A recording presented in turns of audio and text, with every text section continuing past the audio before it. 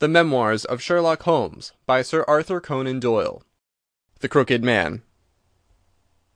One summer night, a few months after my marriage, I was seated by my own hearth, smoking a last pipe and nodding over a novel, for my day's work had been an exhausting one. My wife had already gone upstairs, and the sound of the locking of the hall door some time before told me that the servants had also retired. I had risen from my seat, and was knocking out the ashes of my pipe, when I suddenly heard the clang of the bell. I looked at the clock. It was 11:45. This could not be a visitor at so late an hour. A patient, evidently, and possibly an all-night sitting. With a wry face, I went out into the hall, and opened the door. To my astonishment, it was Sherlock Holmes who stood upon my step. "Ah, Watson," said he, "I hoped that I might not be too late to catch you." "My dear fellow, pray come in." "You look surprised, and no wonder.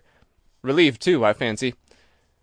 You still smoke the Arcadia mixture of your bachelor days, then? There's no mistaking that fluffy ash upon your coat.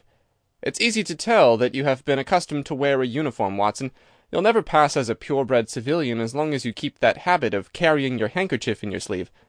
Could you put me up tonight?" "With pleasure." "You told me that you had bachelor quarters for one, and I see that you have no gentleman visitor at present. Your hat stand proclaims as much." "I shall be delighted if you will stay." "Thank you. I'll fill the vacant peg, then.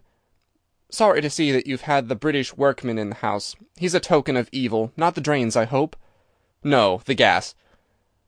"Ah, he's left 2 nail marks from his boot upon your linoleum, just where the light strikes it. No, thank you, I had some supper at Waterloo, but I'll smoke a pipe with you with pleasure." I handed him my pouch, and he seated himself opposite to me, and smoked for some time in silence.